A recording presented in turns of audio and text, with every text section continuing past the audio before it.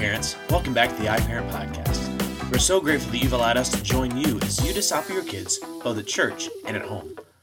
Well, it's a new month, and with a new month comes a new element. And this month, we are studying the armor of God. The armor of God is that which we are equipped with to fight spiritual warfare. Now, instead of going for 1 month, we're actually going to spend 9 whole weeks on the armor of God. For the next couple weeks, we're going to look at the evil that comes around us. We're going to look at the schemes of the enemy. And then for 6 weeks, we're going to look at the armor of God, looking at each piece of the armor and taking a whole week to talk about each individual piece and the importance of why we use it, how we use it, and why God has equipped us with those things. As well, parents, I want you to be asking your kids over the next couple weeks about the battle cry that we are sending out in Kids Worship 345. Ask them who we are. We're the army of God. Who is the enemy? The devil. What are we supposed to do about it? Well, we are supposed to stand in the strength of the Lord and stand firm. And how do we do that? We do that by putting on the armor of God.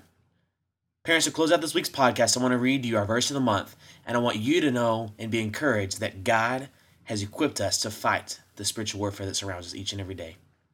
And it says this in Ephesians 6, chapter 6, verse 13. This is why you must take up the full armor of God, so that you may be able to resist in the evil day, and having prepared everything, to take your stand.